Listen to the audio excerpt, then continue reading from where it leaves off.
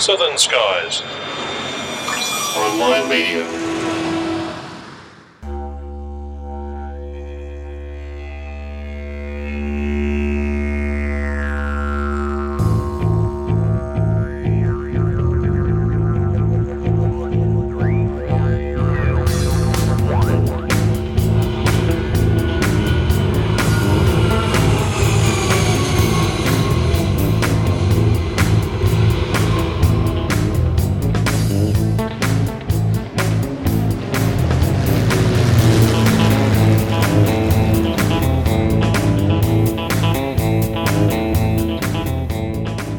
Well, g'day folks, and welcome back to Plane Crazy Down Under, episode 37 of the program, where we look at the world of aviation from an Australia-Pacific point of view. I'm Steve Vischer, and with me as always is Grant McHerron. G'day, mate. Hey, how you going, mate? Very, very good. Now, we've had a fantastic conversation to put into this episode. We're going to do something a little bit different this time around. Yeah, that's right. I'm going to learn to restrain my natural urge to call flight attendants trolley dollies. Yes, and if you ever heard the outtakes from the previous episode where we had Grant's sister involved, who was previously a flight attendant, we all know how sensitive she gets to Grant's rather disparaging term.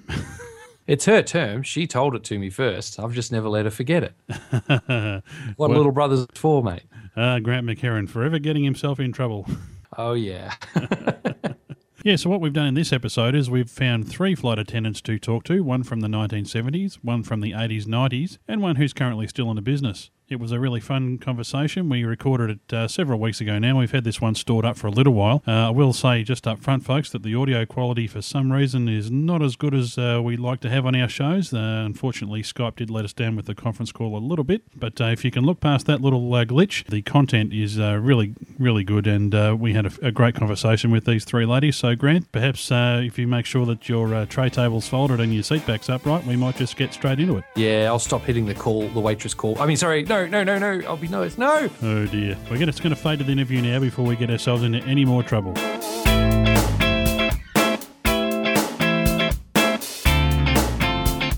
And joining us on the line from Sydney is Grant's sister, Tanya Tracy. G'day, Tanya. Hi. And also with us from Melbourne is Janine Murdoch. How are you, Janine? I'm well. How are you? And also joining us on the line from Sydney is Amelia Kelly. How are you, Amelia? I'm great, thanks, guys.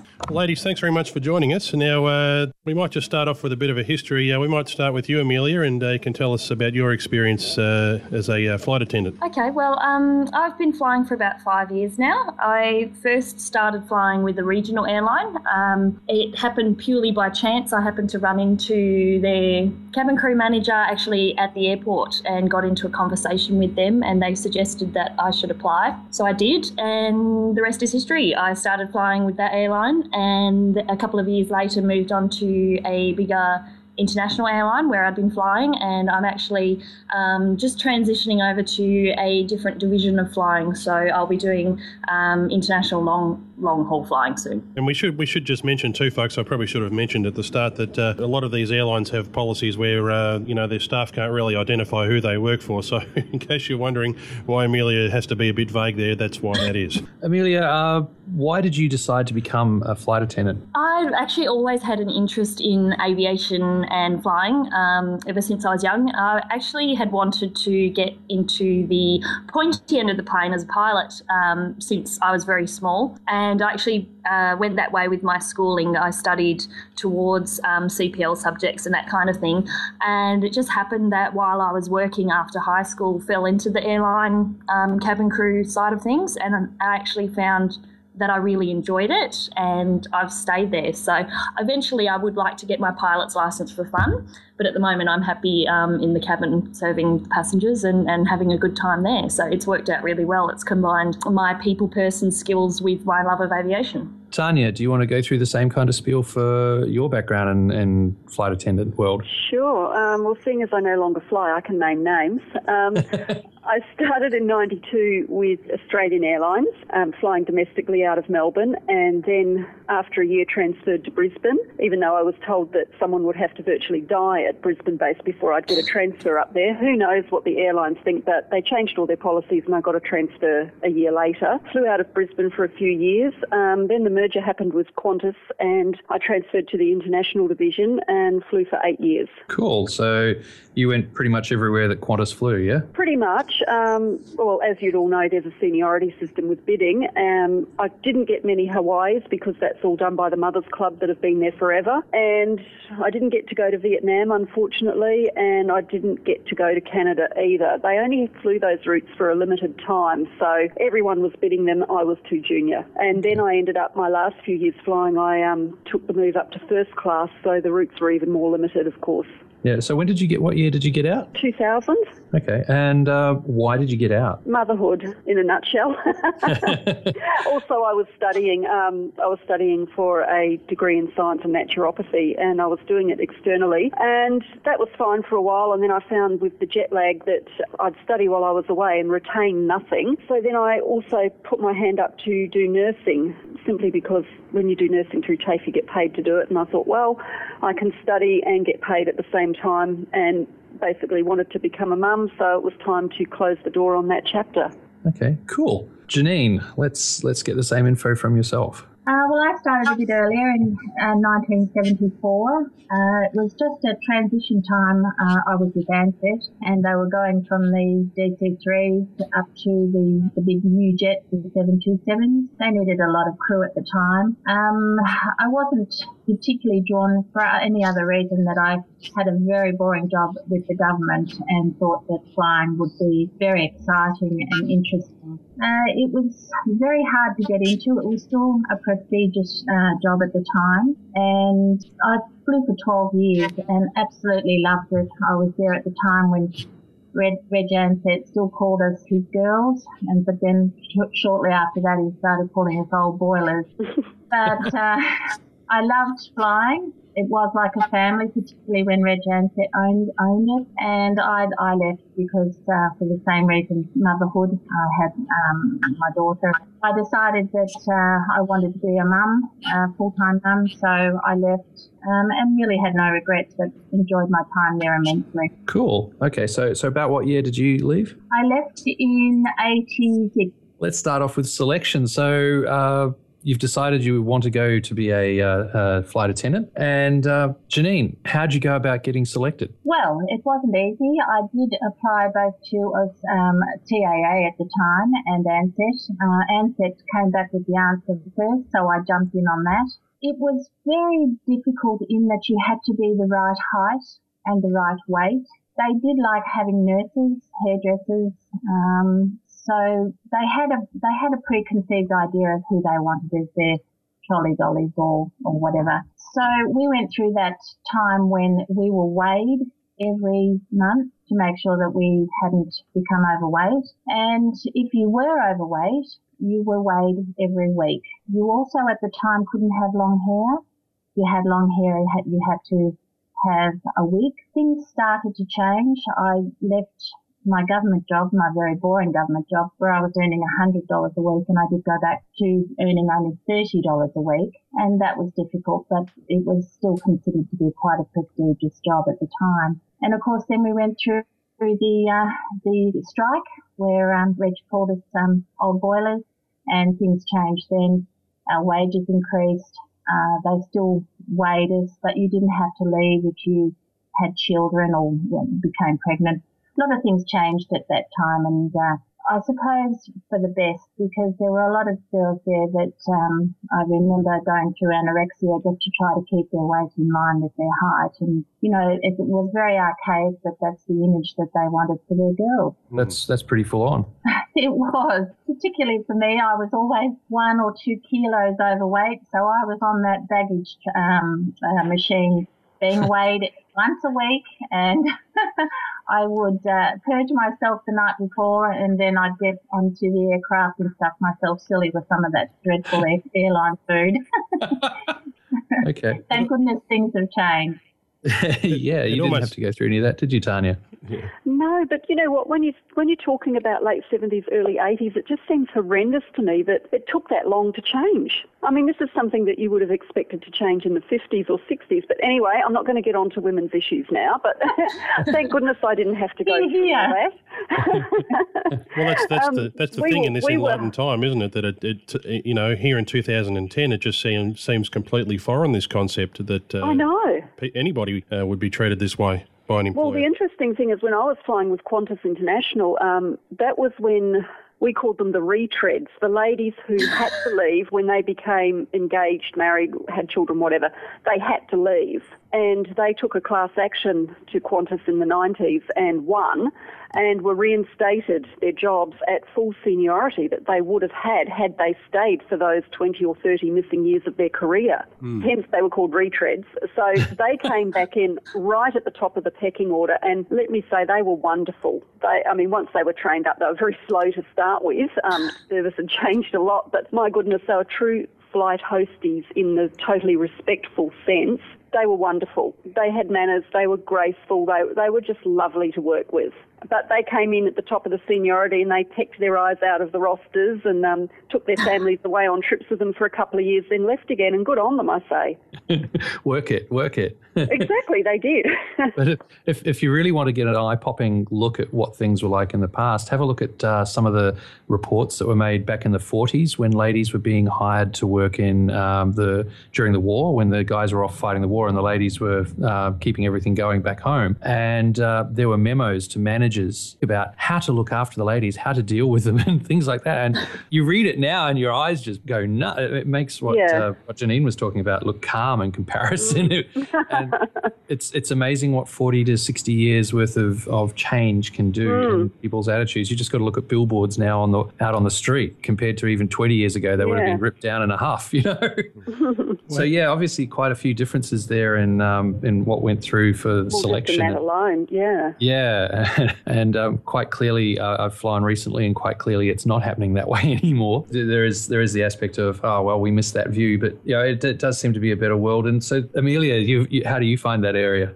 Well, with regards to the hiring, the height requirement is actually still there. That's primarily for safety reasons. We need to be able to reach the equipment on the aircraft, and in the case of regional airlines, you can't be too tall, because obviously you'd be hitting your head on the cabin roof all the time. So now they generally seem to have a minimum and a maximum height requirement. I know Qantas have a maximum. They're one of the few airlines that still do. And now it seems that a lot of airlines are moving towards what they call arm reach. So it doesn't actually matter what your height is, so long as you can reach the minimum required height. It is good for those shorter girls who were maybe a couple of centimetres too short in the old days, are actually getting an opportunity now because they can reach the equipment. They just didn't meet that mark on the wall. Obviously, the weight requirement has out the window, in Australia at least. Unofficially, I would say it probably does play a part. I mean, obviously the airlines can't really recruit by looks anymore, but it does help if you're nicely presented and well-spoken. So that part of it hasn't really gone away, but obviously now you'll find that they recruit using a group session. So you'll actually you apply through the normal channels, which seems to be done online a lot these days. You'll go to a website, put in your details. If you're lucky, you'll get called for what they call an assessment day or a group day. Virgin call them Virgin Recruitment Days, which has a rather unfortunate acronym, but you'll go to a hotel or somewhere nice like that. They'll have a group. You'll do group activities, how you interact with other people, and if they like all of your, if they like the way you act with everyone, and then you might come back for an interview 1-to-1 or 2-to-1. Okay, that's interesting. And when you mentioned reach, my first thought about reach was someone trying to reach across three seat rows, like three abreast seats and so on. That does help. You're getting a lot of 3-4-3 seating arrangements and things like that. And so, long arms to get to that person by the window when you're in the aisle kind of help. Yes, that's when you say you need to meet me halfway there. Whilst you're eating lunch. Now, just rolling back, Janine, you mentioned the strike. Was that a flight attendant strike, or was that mixed in with the airline pilot strike? No, this was ours. We just decided that we needed more money. We didn't get a lot of support, unfortunately, from the pilot. I think the flight engineers were quite supportive of us, but the pilots just tended to look after themselves, and so we got a lot of bad press. A lot of people thought that it was just this glamorous job, and we were well paid, and that was probably all our work. So that's the start of the change. That's when everything did change, and it became, I suppose, a little bit more professional. Before that, as I said, we were Reg's girls, and we were treated that way. It was like being in a family. It was a lovely feeling, but it was just very antiquated. So the strike really did change it all. Okay, when was that strike? Well, I was called an old boiler and I was only 20. It was only a few months after I started. So I started in January 74. So it was at some stage during those early few months that I was there. Okay. That's interesting because then back in the early 80s was the pilot strike when they went out on strike for exactly the same reasons. Yeah, and a lot of the girls were very supportive. I mean, there was a lot of girls were married to pilots, of course, but the pilots were always the upper level. We were just the cabin crew, I guess. We really quite supported the guys, but I always remember the lack of, they didn't want to know about us when we had our strike. That's leading me to a question open for everyone here is that the same now? How are the Janine, you're saying that back then it was the pilots, they were in the front, pointy end, they were above everyone and separate from the cabin crew, and that's your problem, you deal with it, all that kind of thing. How is it now, and how was it for you, Tanya? Well, different for us, I suppose. Everyone's different though. I mean, we used to find there were pilots who were great that would interact with us, support us. Then there were those that were very much us and them. The company didn't do much to foster that by having separate limo transfers for the pilot and the crew from the airport to hotels, etc., even sometimes putting us in different hotels. Then for your annual emergency procedures, they tried something called CRM, Crew Resource Management, which was designed to bring the pilots and the flight attendants together in solving problems and so forth. That didn't work really well. But at the same time, though, it works two ways because there's cabin crew out there that have very much an us and them attitude to the pointy end as well. And then there are those of us that grew up in flying and Air Force families and seem to get on with the pilots. But, yeah, so it's a two-way street. Just if I could just add one thing, we had a lot of war pilots, the guys that had flown, in Korea and what have you. Those guys were fantastic. They were so skillful. They were normal guys, and they embraced the flight attendants. But there was always going to be the younger ones coming along, and it was hard for them to get in. I understand that, but it was always, they were just, we were down the back, we were there to, look after things, but they were the ones that were really important. But those post-war pilots, they were fantastic. Okay.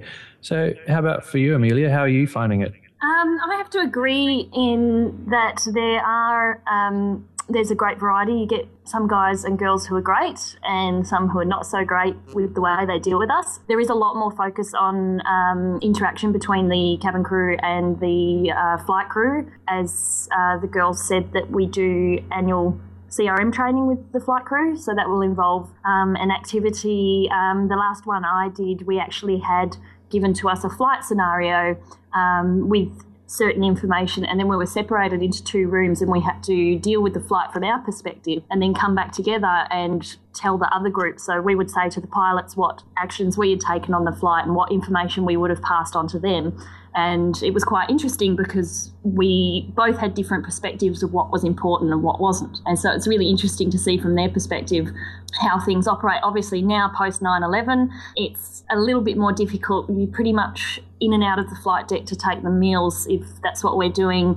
That's really the only time we'd go in there unless there was an emergency going on. Whereas before that, it was a bit more two-way street with regards to pilots coming out during the flight, us going up there to talk to them, that kind of thing. So it is a lot different. Yeah, I would have thought that maybe post 9/11 there'd be a little bit more, there'd be a bit more understanding that both sides can help keep everything in the air, so to speak. The cabin crew can help keep the unruly passenger from ruining the pilot's day. Yes, I find that an interesting thing that I've noticed is it used to be the passengers would notice the pilots a lot more, whereas now they could go a whole flight without seeing them. They're just, the pilots are a voice on the PA.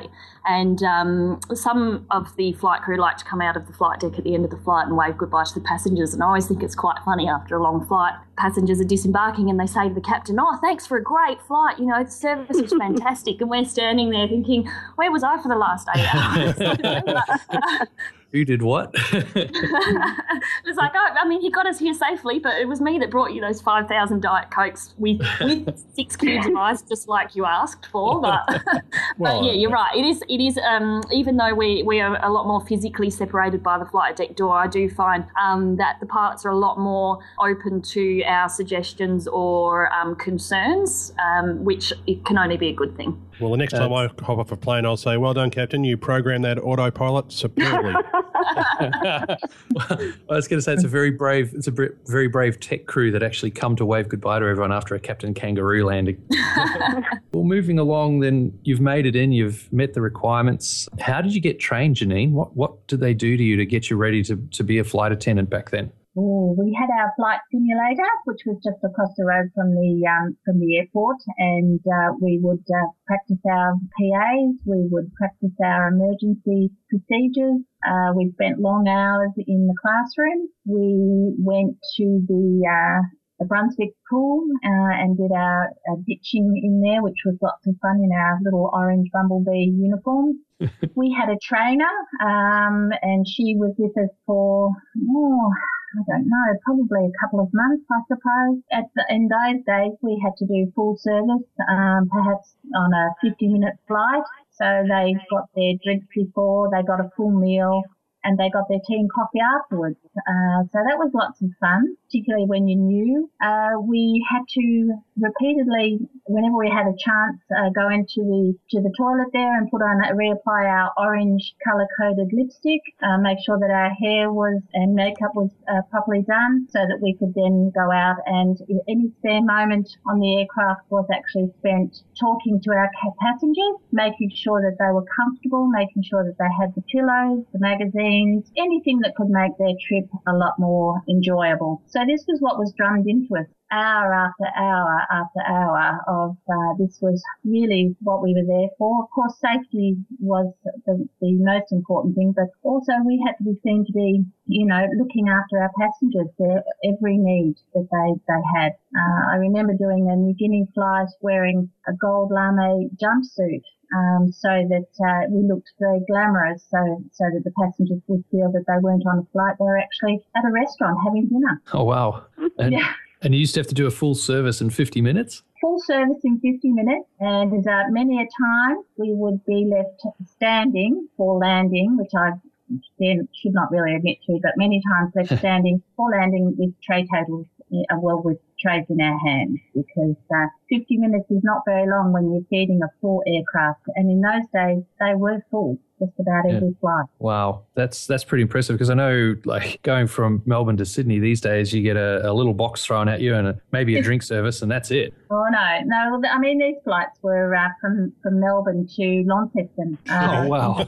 Oh yeah. So that's and you prayed for not having a tailwind, because that made it even shorter. I think these days it's like, hey, catch, throw an apple. Here you go. Woohoo! There you go. I remember when I was being trained, I got into trouble because we were on a flight from Melbourne to Mildura on the Little Friendship, and because I was only very, very new and it was full aircraft, we had to do the full service, and I got. My trainer and I got into trouble because we actually put the bar drink, which was often just a mixed drink. You'd have to put the spirit and the mixer there, along with the ice, the sizzle stick, the coaster and the napkin, as well as the peanuts, onto the tray. And because it wasn't done prior to them getting their food, we both got into trouble. Oh, wow. Yeah. And all that in a little Melbourne Mildura run, which is like you're up and you're down. That's right, and that was not the most user-friendly galley there either in the Friendship. It's just a little cubby hole. Yeah, no, that is pretty small. We were just speaking to Deborah Laurie the other day, the first female pilot with Ansett. She was telling us about some of the fun, but she used to love flying the Friendship and some of the names for it and things. But yeah, I've been in them a couple of times, and I remember they were pretty cramped. they are. At the other end of the extreme, Tanya, what's it like on a long-haul flight? Say you're running across to Los Angeles, and that's what, about a 12, 13, 14-hour flight? Yep. How do the crews rotate? What are their duty times, and how do they organise that? Because surely you're not on duty for that whole flight in cabin. No, you're not. What happens down the back in economy, you do your first meal service out, say it's the evening flight, so you serve dinner, drinks first, of course, all of that. Then you divide into left-hand side, right-hand side. It's up to the senior down the back, but usually, they'll pick a side, left-hand side off first, whatever. Say there's however many hours, 4 hours between the end of the dinner service and the midnight snack. You'll divide that time into half. One side will go off for the first half, the other side will go off for the second half, then it's all hands on deck for the next meal service. And then you calculate the time between the end of that service and the beginning of the breakfast service into LA, divide it in two again, and off you go, left-hand side, right-hand side. Okay, and in the old days, that was you'd sit in a business class seat or something like that? Well, on the 400s, you've got the bunks up in the tail. Yep. On the classics, it's usually a front row of economy with a curtain around it by the business class galley, which is the pits, because the passengers keep coming in and opening the curtain and asking you for things. Yeah, and if you're in first class, you just sit on the jump seat. And try and sleep there. Well, if you can't be bothered running the gauntlet of economy and going up to the tail, you just have your time off sitting at 1R. And now you've got the 777s and the A380s, which not been on them. Yeah, well, they have some pretty impressive crew rest areas from the photos I've seen. Right, they'd want to, because it was terrible. Yeah, I've heard a number of crew talking about, they're there trying to get their rest with the curtain closed and people just coming and opening the curtains. Oh, yeah, they come and open the curtain. Give me Coke, and, or trying to hand you that'd be on the return flight from Los Angeles, yes. Or even worse, stealing your blankets. Oh, yeah, no. Oh, what blankets? God, always running out of blankets. So on the training front, Tanya, did you go through something similar to Janine? Very similar to what Janine went through by the sounds of things, yeah, almost the same. And I was having a giggle at her talking about the 50-minute full service, because when I started with Australian Airlines, we did the same thing. We flew with a trainer, and any flight time under an hour, we didn't do a full meal, except for Canberra. Sydney, Canberra, or Melbourne, Canberra, 50-minute flight, they got the full meal service, first class, hot meal, everything. And I was just having a giggle listening to Janine thinking, oh, God, I remember that. It was terrible. Because of the politicians, of course. Exactly. Yeah. I was like, yes, pollies have to get their service, don't they?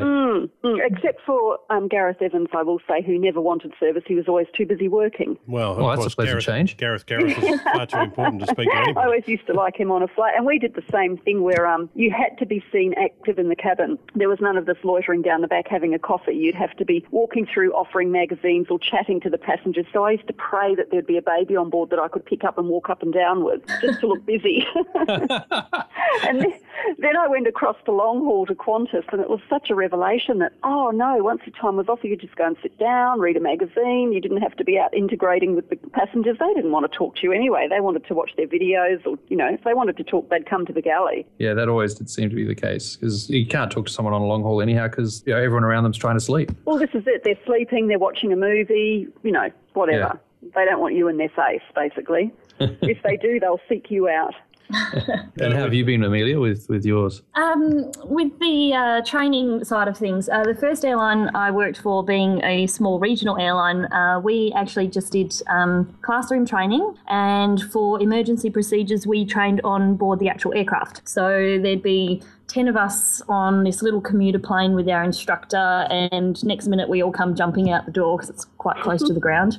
And of course the passengers on the other flights nearby would be looking, thinking, what on earth are they doing? But they have fun at that airline. Yes, but it was quite fun, that side of things. I think for that airline we did 4 weeks of ground school. And then after we finished ground training, we had 10 sectors of line flying with an in-flight trainer. So you were supervised on your first flight, but on a 2-crew aircraft, you were pretty much your trainer and you were it. And you just got thrown in the deep end. And like Janine and Tanya were saying, this company actually also did a full meal service on a short flight. So it quite frequently was less than 50 minutes. Often it was about 42 to 45 minutes. So you'd have a hot dinner, tea and coffee, drinks, all that kind of thing, plus clearing up. And I still clearly remember my first flight.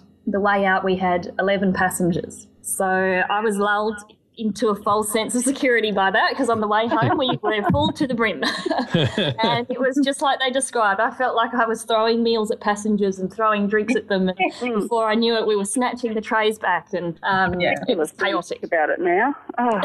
I don't know how I did it. I think about the flying that I've done more recently, and it's a lot more leisurely, and I'm thinking I get panicked about handing out a sandwich on a 50-minute flight, and I'm thinking I had to unload ovens and load bar carts and get these meals out and smile while I was doing it and say hello, wait for someone to have their exact change. And it's just reminded me of coming through with tea and coffee, and quite frequently someone would say, oh, I'll have it later, and I'd be like, there is no later. No, you won't. Now or not at all.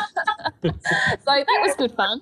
And then going on to the airline which I've most recently worked for was like 2 different planets. 7 to 8 weeks of training in a cabin simulator with the full shebang, wet drills in a pool, not in our uniforms, which I thought would have been quite fun. But get an old one to go. Yeah, well, I've actually always thought it would be far more realistic to drop us in a pool with full uniform on, but they don't do that for some strange reason, something about drowning. And so it was a totally different experience, but both well worth it and both really fun despite the stress. Okay, so it sounds like the biggest change in the way the training's gone has been the simulators that they've got, because I've seen some of the ones at the Qantas Simulator Centre a few years back when I was there, and the pool simulator with a full fuselage mock-up and the latest fuselage simulators that rock and roll and can simulate fire and heat and all that kind of stuff. Have any of you had time on those? Not that rock and roll one, but we had the one that they pump full of smoke. Okay. Yeah, the fuselage in the pool and so forth, but and all the noises, the simulated crash noises, but not the actual rocking and rolling. I'd say mine was very similar to yours. I think we had the smoke and the simulated noises. I don't think that probably changed the simulators that probably much. Not, so you and I probably were in the same ones. Might have been. Yeah.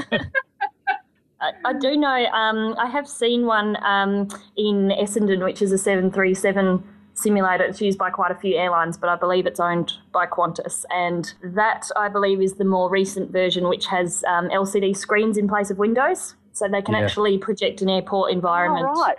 And they could project smoke over the door viewers and things like that, so you can actually see hazards outside the aircraft. So it actually looks, it's quite realistic, and it does have the smoke and the masks dropping for a decompression. So it doesn't move, unfortunately, but I have heard from crew who have used one of those, and they said it's quite scary.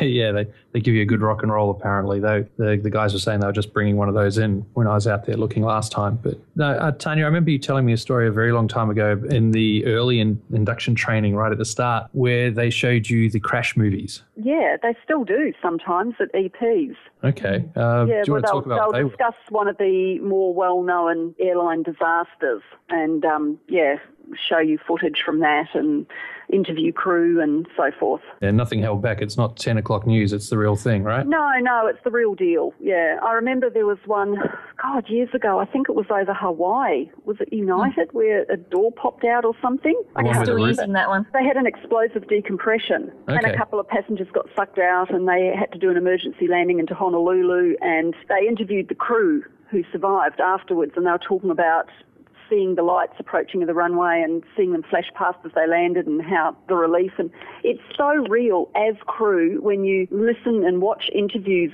with crew who have been through a disaster like that. It's terrible. It really makes your blood go cold. I think you can just so easily identify with it. Yeah, and does that sort of weed out those who can't handle it? If you're referring to me with the Erebus thing, yes, it did at the time, but I got over that. No, there was that. I thought I remembered you saying there were a couple of new hires didn't come back after that. Actually, what they didn't come back after was the mock-up with pumping it full of smoke and donning the PBEs. That freaked a few people out. Actually realising what it would be like in a darkened cabin full of smoke and all that. Yeah, and having to, get the overwing exit out, chuck it out on the wing, climb out, yelling jump, jump, jump, all that sort of thing. They just couldn't do it. They kept failing repeatedly, and they didn't want to leave. They were asked to leave. So there's quite I'd agree. That's the scariest part is the smoke and fire training. If you're not used to it, or if you're claustrophobic not claustrophobic, but if you're afraid of dark, tight spaces in any kind of way, I remember with ours we actually got sent to a fire training facility that the fire department had, and they have a simulated building, and it's got all these little crawl tunnels and rooms and ladders and things, and it's completely dark, and they pump it full of smoke, and that was very scary. I had to really talk myself through that one, so I'd agree that's probably the scarier part. Yeah, we call it the Temple of Doom in the fire department I'm with. Yeah, that's the worst part. That's worse than going down the escape slides, I think. Oh, the slide's fun. I thought so. You hear the stories when they're testing evac and things like with the A380 and the MD-11, they do a full emergency evac. They have to do it for certification, and there's always somebody breaks an arm and a leg, and that's in a semi-controlled environment. Yeah, but that's the collateral damage of getting everyone out. Yeah, but it's not just a walk in the park and a fun slide. You can, No. Can hurt yourself. They give us quite a comprehensive briefing. We're actually told you can't put your hands on the slide, but you wear protective overalls.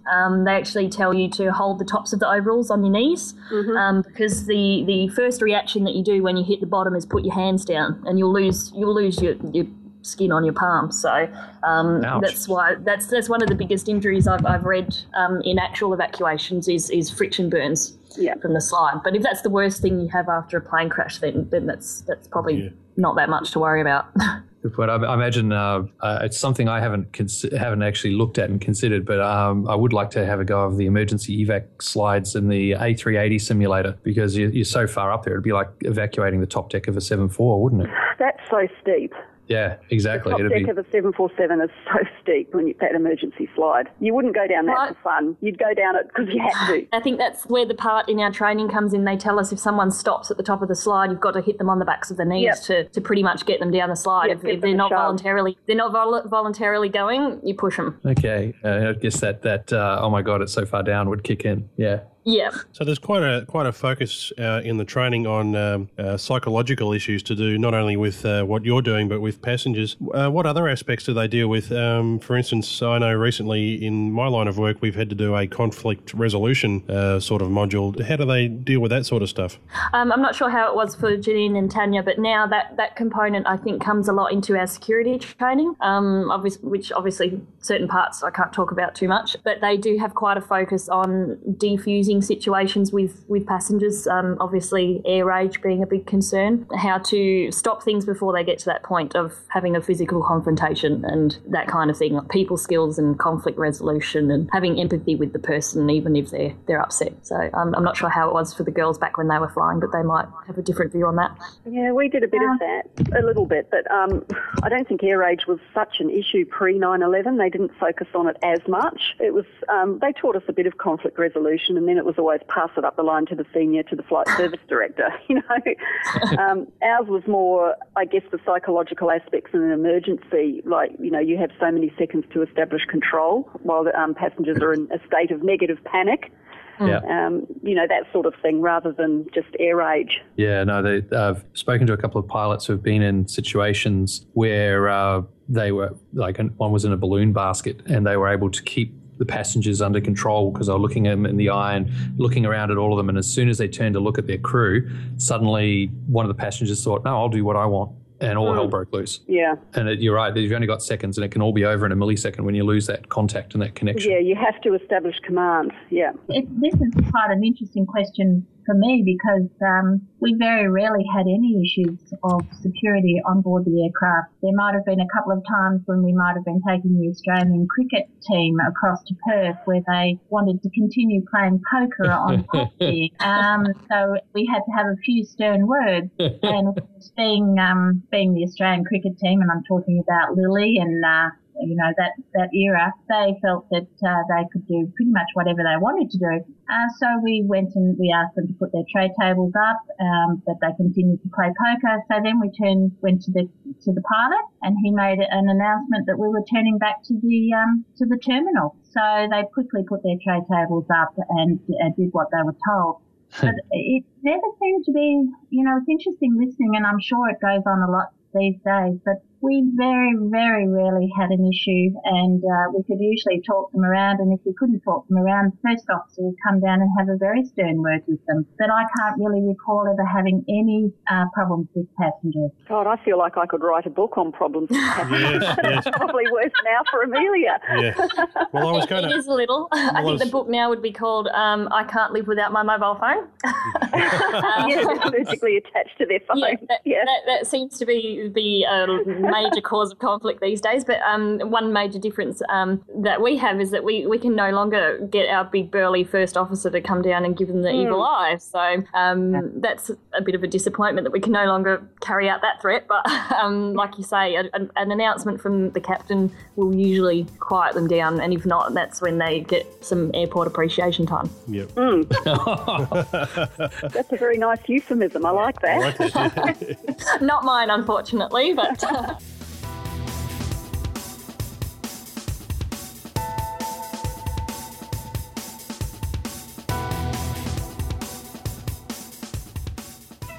Flight Experience 556, you're cleared for takeoff. Imagine sitting in a pilot's seat, flying past Sydney Harbour Bridge or the Eiffel Tower and landing at just about any airport. It's not just a flying experience, it's flight experience. From the roar of the engines to stunning realistic visuals, Flight Experience puts you in control of a 737 flight simulator. It's so real your senses actually believe you're flying. For a gift that's really unique, get a voucher online at flightexperience.com.au or call 1-800 737 800. Flight Experience, the ultimate flying experience. I'm Matt Hall. Hi, I'm Matt Hall. I'm Matt Hall. No, I'm Matt Hall. No, I'm Matt Hall. Everyone wants to be Australia's champion Red Bull air race pilot, and now you can own a piece of Matt Hall memorabilia. Polos, t-shirts and caps for all shapes and sizes can be found at matthallracing.com. Just go to the online store and you too can be in the loop. Hello, I'm Matt Hall.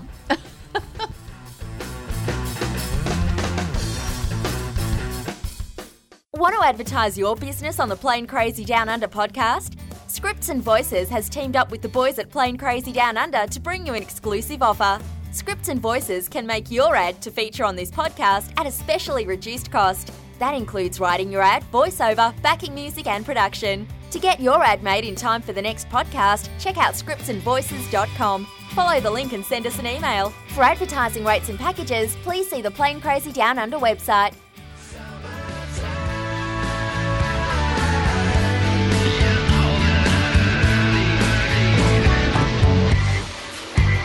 Hey, this is Rob Mark from jetwine.com, and you know what? When I'm really, really bored, I listen to what's the name of that podcast again? Plane Crazy Down Under? Right, by the guys from the Outback.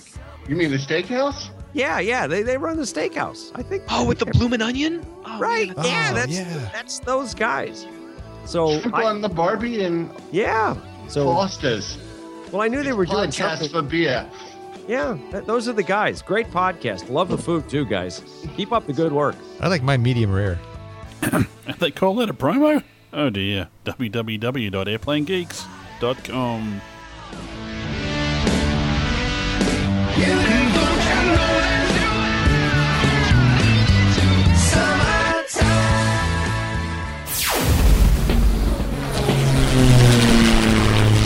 Find this and other great shows at the Aviation Podcast Network. TheVoicesInYourHead.com.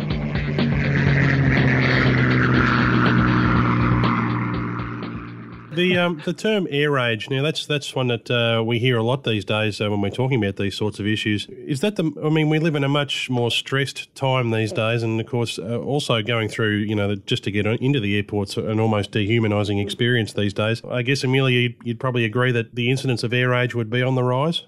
Definitely. I think it's not something that's just confined to the airlines, though. I think it's something that happens everywhere. But yes, definitely, even in the time since I started flying, much more severe. I find it escalates a lot more quickly, and it's usually over the silliest, most trivial things.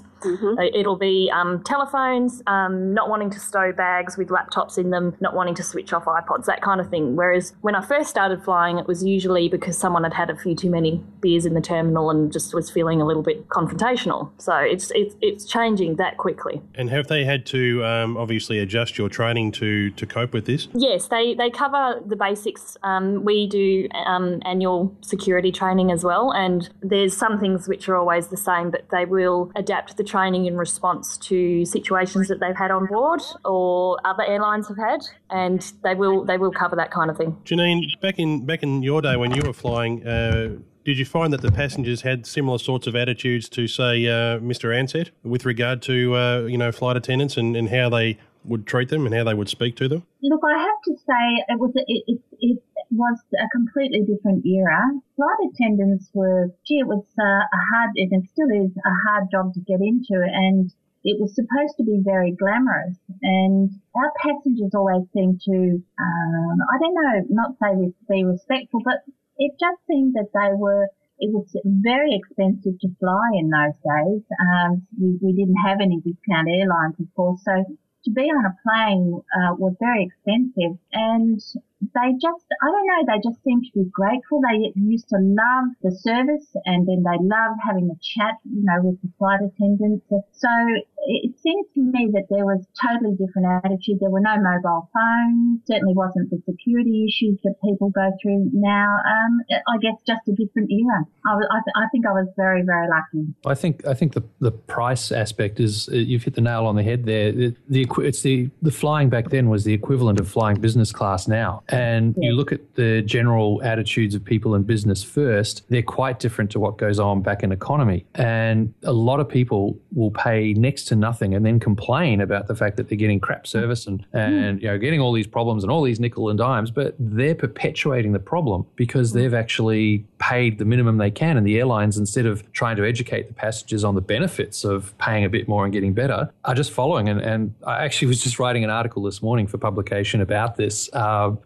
We don't need re-regulation. We just need some education. And people need to realize, I know, but people just need to realize that, if we go back to regulation, it's going to be back to the days when no one flew because no one could afford it. And, now you look at, my mum comes down to visit her kids once a year when she can from overseas. We travel quite often around Australia. You couldn't do that back when it was $500-600 a seat instead of $100 a seat. Or even 20. Tiger is the epitome of this. It's amazing that you get people who have paid almost nothing to travel from, say, Melbourne to Darwin and then turn around and complain about it, about how crap it was, or that we're paying next to nothing. You're doing things that your parents dreamed about, let alone your grandparents, and you're paying less than it costs you to drive from Melbourne to Sydney. I would say that the thing with Tiger Airways from the time that I flew them is once you're in the air, the service from the cabin crew was as good as you'd find anywhere else. It's, I think the issue that I have with them personally is when they cancel flights and don't help you out. Yeah, when things go wrong, that's when you find out about an airline or any other business for that matter. Yeah, but once we were in flight, their service is comparable to what you'd find on Virgin or Jetstar. When you're talking about low-cost carriers, that's not really the issue. I think one of the big changes too, and you wouldn't find this, I guess, on long-haul flights, but, the principle now that if you want to buy something to eat on the aircraft, that you have to fork out the cash for it. That's a big cultural change that I still think people struggle to get their mind around sometimes. How do you think, Janine, they would have coped with that back in your day? Oh, for goodness sake, they wouldn't have coped with that at all. They'd paid a lot of money. They were going to enjoy themselves, and it was a full experience for them. We used to, on the Melbourne-Perth flight, we'd have a seafood open platter type service for the first class, and that was, they had cheese and they had fruit and they had dessert and they had sparkling wine, and it was full on. And even in economy, if you asked somebody to pay for something, we had to charge for, beers and wines in economy. And even that was a bit of a struggle because these people paid a lot of money to be on those flights. It was a big deal to go on a plane in those days. Yeah. And I think it's, I just think it's a sign of the times with the discount airlines. And it's just the way the people are now. They expect everything for nothing. Yeah. It's no longer privileged to fly. It's just something that they can do at the drop of a hat. Yeah, and that's that whole business class cost. If the costs you were paying back then to fly, people talk about how good it was and all that. Well, yeah, go fly first. See how good it is there. And that's the same amount of money you're paying then. Yep, it's exactly right. It was very expensive in those days, very expensive to fly. Yeah, and that I think is what everyone's lost sight of. They still want that golden era, I'm paying a freaking fortune and I'm getting service like I'm paying for it, but they want to pay nothing for it. Exactly. Yeah. Although from a personal point of view, I still fly a fair bit as a passenger. And when I left Qantas, I probably still am a service snob. I love the first class service, and I would sit up there all the time if I could, flying international and soak it up. However, I really appreciate that I can get a cheap fare on Jetstar to nip across to Bangkok, and I don't mind paying for food or blankets or videos or whatever. You just accept that that's the way it is now, and I'm grateful that the costs are so low that I can do that. Yeah, you eat what you choose to eat, really, don't you? Therein lies the problem, is that not everyone is like that, and they don't understand that in exchange for a cheap fare, you might have to pay a few extras. And like you said earlier, education is the key. I think, I'm not sure if you guys have heard of Galen David, the Sky Steward, but he's on a one-man quest to educate the world about polite flying. Oh my God, good luck to him. He calls it etiquette. We should get him on the show. And he's actually made up a safety card, which is a manners card for flying. And he says to people, if you are sick of the bad manners, print it out and leave it in the seat pocket on your next flight. Oh, that's gold. It's pretty good. So I think a lot of crew are trying to spread the word. But you just reminded me earlier talking about the expectations that people have. There's a really great skit on YouTube where a comedian is talking about the magic of flying, and he's talking about everyone getting upset about security and paying for this and paying for that. He's like, you're on a chair in the sky. You're flying. Like, it's amazing. Just don't forget how amazing it is that you are doing this. Yep. And I think that's what a lot of people have lost sight of, that they're flying for $40, $50. And they're doing a journey that could have taken, Perth to Sydney would have taken weeks back in the day, And consider that we've only been flying for just over 100 years. And, the first flight by the Wright brothers wasn't even the length of a 747's wingspan. And now we're going from point to point around the planet, and the latest aircraft coming out, if you don't carry as much cargo or passengers, you can fill it full of fuel, and like a 777-200, I think it is, or the 300ER, they can go from like Perth to London non-stop. And it's just amazing. Exactly like this comedian saying, you're on a chair in the sky at 30, 40,000 feet and complaining on the fact that your Diet Coke is slightly warm. And here's a question for all three of you. I've heard that the one drink that most flight attendants hate to serve is Diet Coke. Have you ever encountered that? No, that's a new one on me. Okay, this was a bunch of American flight attendants. We're talking about the drink they all hated to serve was Diet Coke because it frothed so madly at altitude. Now, if you add aspartame to it or sweetener and drink it first up at a 6 a.m. start, gives you a kick. Tanya's tips for getting by jet lag. Yes. That's what we used to do on an early start. Okay. Add sweetener to Diet Coke and down it. It gets you through the flight. I'll have to remember that next time I'm on station. But I never had problems serving it, other than the fact that if you were doing a flight to LA, you got really sick by the end of it of, give me a Diet Coke, give me a Diet Coke. No please, no thank you, none of that. That's what's annoying about Diet Coke. I'd have to agree. Okay, cool. No, because I guess it's also maybe how they're serving it over there in terms of they were trying to pour it directly onto the ice, whereas perhaps nowadays everyone's just like, here's your glass with ice, here's your cup, here's your can. Here's your can, yeah. Yeah, there's no time to pour it. You're busy throwing biscuits at people. All right, let's have a talk about a couple of aspects of being a flight attendant just before we wrap this up, ladies. Tony, you were talking about bids to go on certain sectors. I'm intrigued by that concept. How does that work? It's computerised. Well, it always was. You get the bid book before the start of each bid period, which for Qantas was 8 weeks. You'd go through the book and it would have every sector that was being flown and what the crew requirement was. Then you would go into the computer, sign on and put your preferences in. Then when the bidding closed, the computer would do a bid run and allocate the trips in order of seniority. So the more senior you were, the more likely you were to get your choice. And was that limited to international flights, or does it work that way for domestic flights? Oh, we had a similar system when I was with Australian Airlines domestically as well, yes. But I don't know how all airlines do it, but that's certainly how Qantas did it. So the poor little newbies that had just come out online from training got stuck doing South Africa back to back because no one wants to do South Africa. So that's all they do for a long time because they don't have the bidding power, I suppose, to get the trips they want. And is it always seniority based or? It's seniority based, yes. And Janine, I guess back in your day, was it a case of you got to choose or you went where you were told to go? Oh no, we had what they call blocks, and that was your whole month of flying. So you could look at days off, you could look at trips. You could, in those days, we used to have quite long slips. If we went to Darwin, we'd have 3 and 4 days off up there. So we were able to choose a block that suited us, but yes, it was all seniority based as well. So the the newer ones got what was left over, and the more senior girls really could manage their lives quite beautifully because they knew exactly what they were going to do for the whole month ahead. Yeah, it does. Seniority has its benefits. You get the same thing, Amelia? It really varies depending on the airline that you work for. And another thing that's happening in the last couple of years is a lot of airlines are bringing in what they call contract flight attendants. So they work for the company, they work for an airline, they wear the same uniform as the other flight attendants, but they're employed by subsidiary companies.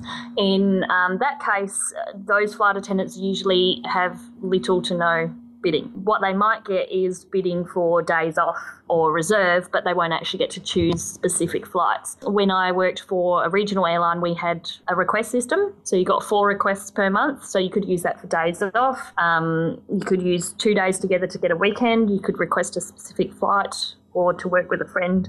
And that system, the airline was quite small, so it wasn't computerised. It was just pretty much writing what you wanted next to your name on a sheet in the crew room and they put it into the roster. So I actually had a trick with that to get what I wanted. A lot of the crew would put the dates that they wanted off, but they wouldn't put the date they made the request. So when it came to trying to allocate it, the rostering officers didn't know who made which request when. And I would always go in and put that I'd made it on the first day of the month, even if I hadn't.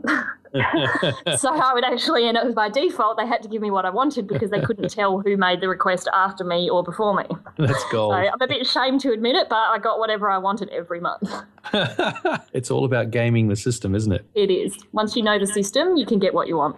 Yeah. Sounds like the railways. It's sort of like the famous pilot story of the aircraft are sitting waiting to go, and the tower says, "All right, who's next up?" And someone imitates the voice of another pilot, goes, "Oh, this is United. The little guy can go ahead of us." And the tower says, "All right, clears the little guy to go." And it's actually been the guys in the little aircraft cockpit that have done that. And that's gaming the system. It's gold.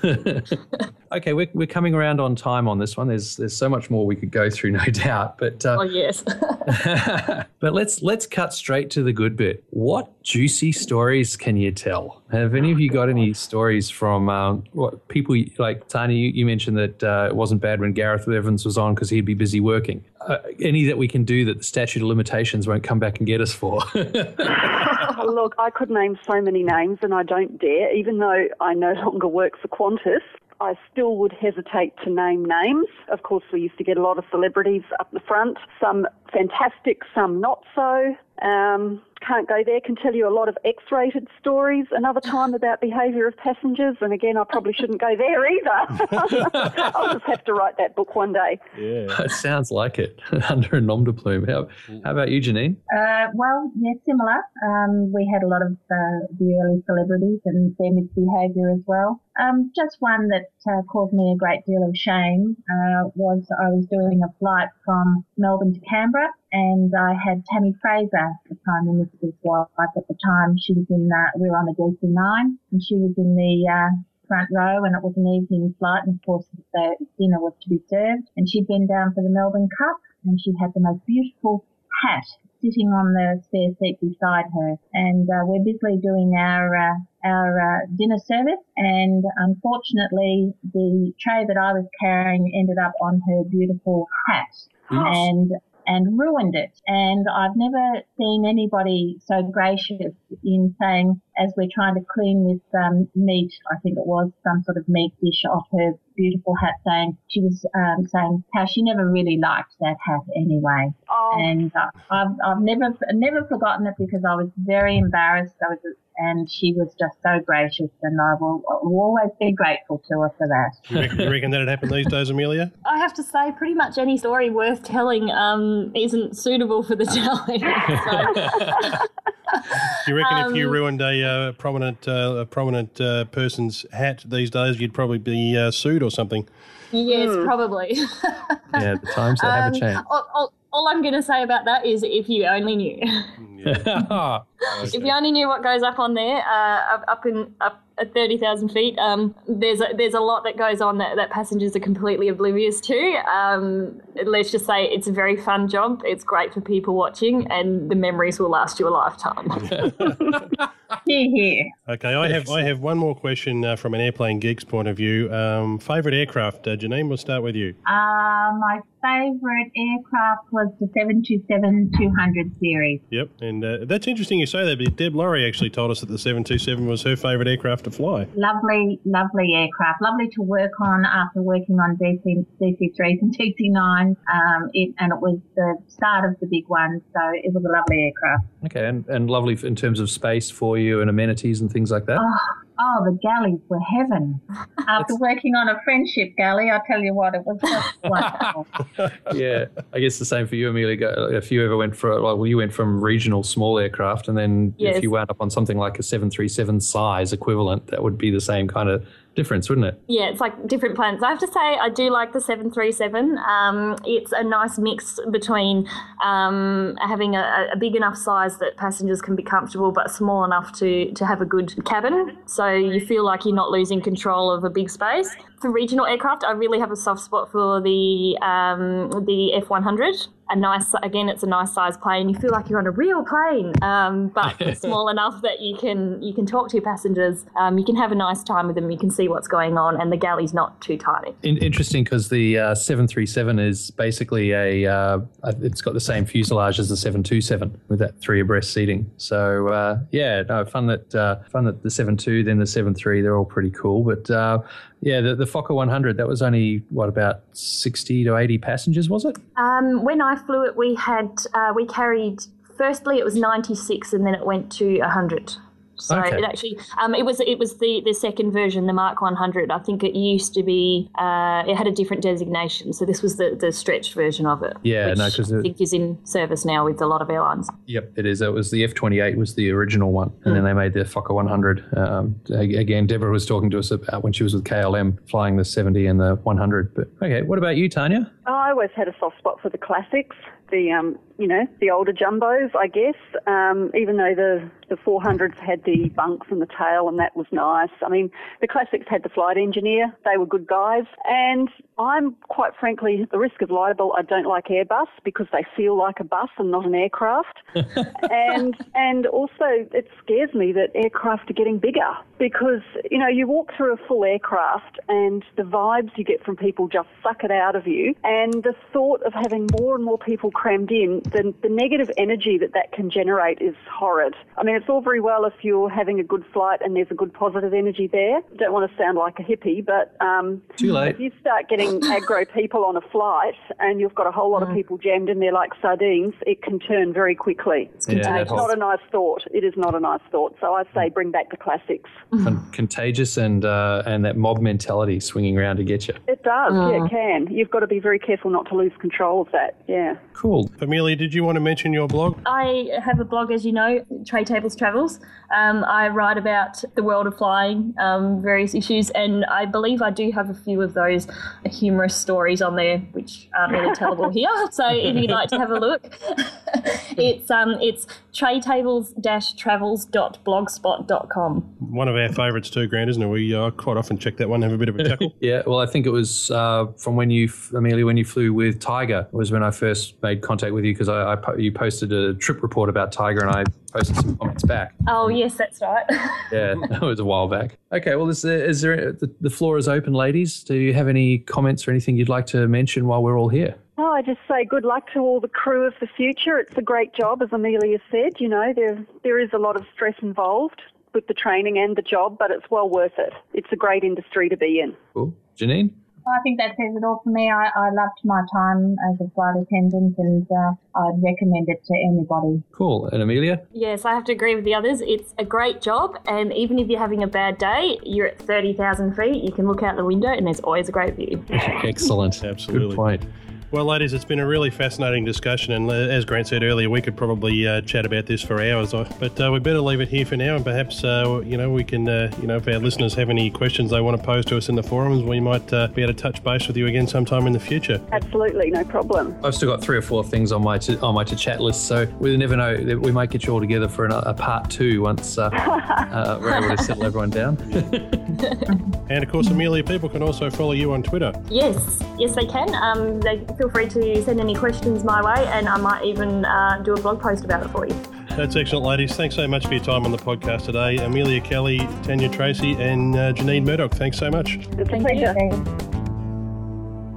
Well, there you go, Steve. The whole goal we had when we went into putting this episode together was to do a comparison of what it was like back then in the early 70s, 80s, the golden age of airline travel here in Australia against the 90s and now. So I think this episode has really helped bring all that out. It's really given us a great comparison between the times, what it was like in the golden age compared to the more modern days. Yeah, it's certainly true, isn't it? And I mean, nobody would be surprised when I say that service standards have certainly changed over the years, and these days it's more, it seems to me, about getting people from place to place rather than having an overall experience. And you can obviously tell from the way that Janine was saying there, the way she was trained at Ansett back in the 70s, that obviously it was much more then about having an experience, something that wasn't so day to day for the average person. Whereas today, sort of, you can throw $50 down and pay a stack full of fees on top of that, and you can fly up to Sydney pretty much any time you like, for example. Back in the 70s, that wasn't so much an option for the average bloke. Well, like we were saying during the episode, look how much was being paid. It cost a lot of money to fly between Melbourne and Sydney. It was the equivalent of doing first class these days. It's people say, I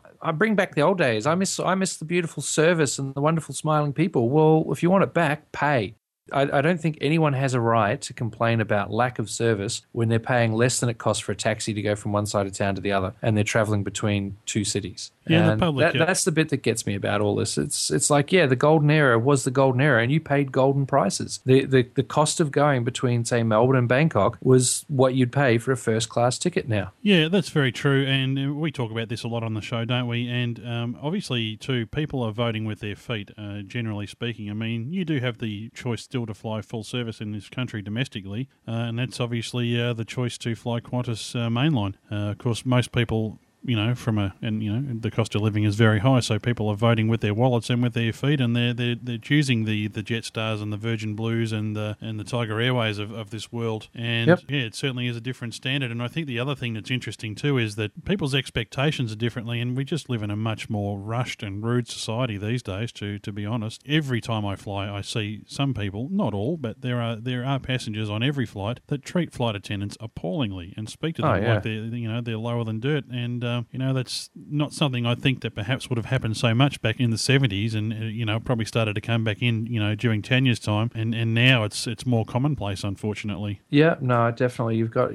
They've got some real scum flying on the aircraft these days who are expecting the world for nothing. And look, I'm one of the people who will go, okay, I don't want to pay that amount. I'll pay the lower amount. I'll go with Virgin, but I'll book in advance. I'll take less luggage and I'll pay less money for my flight. But you know what? I'm not going to complain about the service. So long as the aircraft's reliable, clean and on time, and the people on board at least manage to smile as best they can, I'm okay with that because I know that I've paid a little less money. But if I'm going on a long haul and we're trying to make a bit of a voyage out of it and have some fun, I'll try and pay the extra and get up to business class or things like that to have an experience, to have the space, the quiet, the service, that kind of thing. I'm not going to pay dirt cheap on Jetstar or Tiger and then complain that I'm not getting first class service. And unfortunately, there's a lot of people out there who do that. And there's a lot of people now who are expecting top quality service, but they've only paid $40 for their ticket. And that's where the problem is. Yeah, with all that said though, Grant, it's still pretty obvious from listening to the three ladies talk there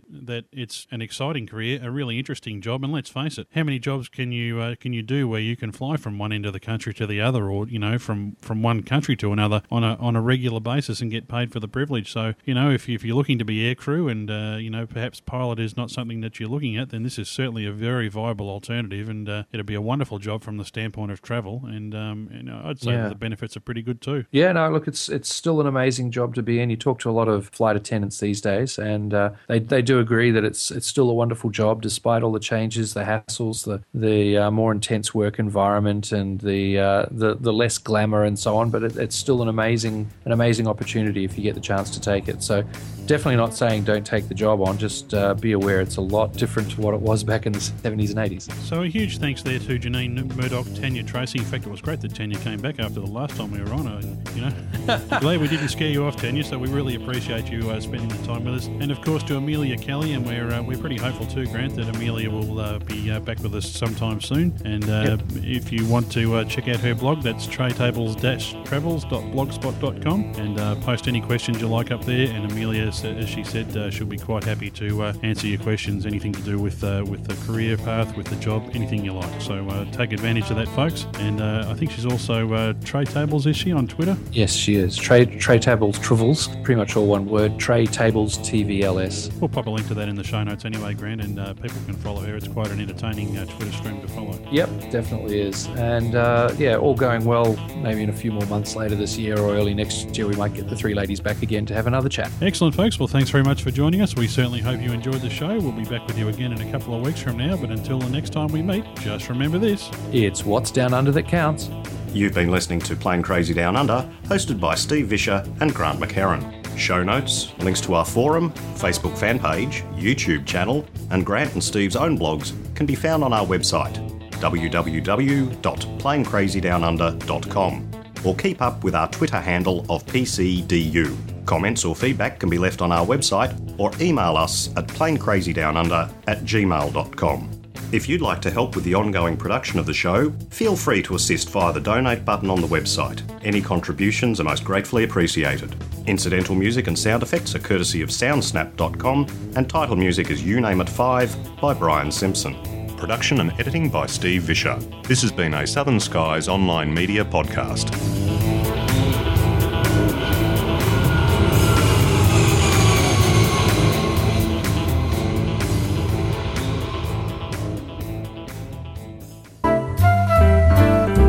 The kind folks at the Department of the Bleeding Obvious have asked us to make this statement. The views and opinions we present in this podcast are ours and do not necessarily represent those of groups we work with or are associated with, although we think they probably should. We certainly don't claim to be experts, we're just opinionated enthusiasts who are willing to comment publicly on the world around us. This show is intended as entertainment, and any education that may occur is purely coincidental. As with anything in life, it is your responsibility to determine what does or does not work in your situation and to seek out suitable guidance and/or instruction. This podcast is released under Creative Commons non-commercial by attribution license. For more details on this license and our contact details, please visit our website at www.planecrazydownunder.com. Thanks, folks.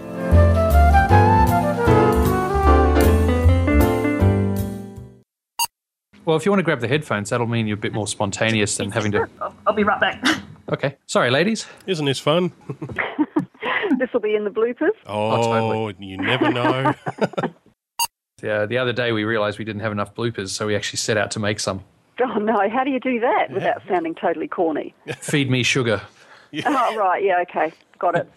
Steve had the recording light just after on, and I had just had a triple scoop of the gelati from just down the road that they make in premises. Stop it. Oh, look, it might be warmer up here and sunny, but we have no gelati. Your loss. I've got some headphones, guys. Unlike the flight attendant, I actually did come back with that, I'll be right back. I actually have to come back. See, you folks can say this stuff. I get in enough trouble just saying the word trolley dolly. It hasn't really gone away, but obviously now... Oops. Hello. I think we just lost Amelia. Hello? Yeah. Sorry. Oh. It was my computer clicked something itself. It's got a mind of its own. Or even 20. Yeah, well, let's not go to Tiger. We don't talk about that airline. And it's not just because they won't advertise with us. No. There's a really... sorry. You know. I was going to say... I was just going to... Sorry. It's hard, isn't it? I guess I better update it now I've mentioned it. I'm going to have to think of something good to write about. Puts the pressure on now, doesn't it? Yeah, so I guess I know what I'm doing later.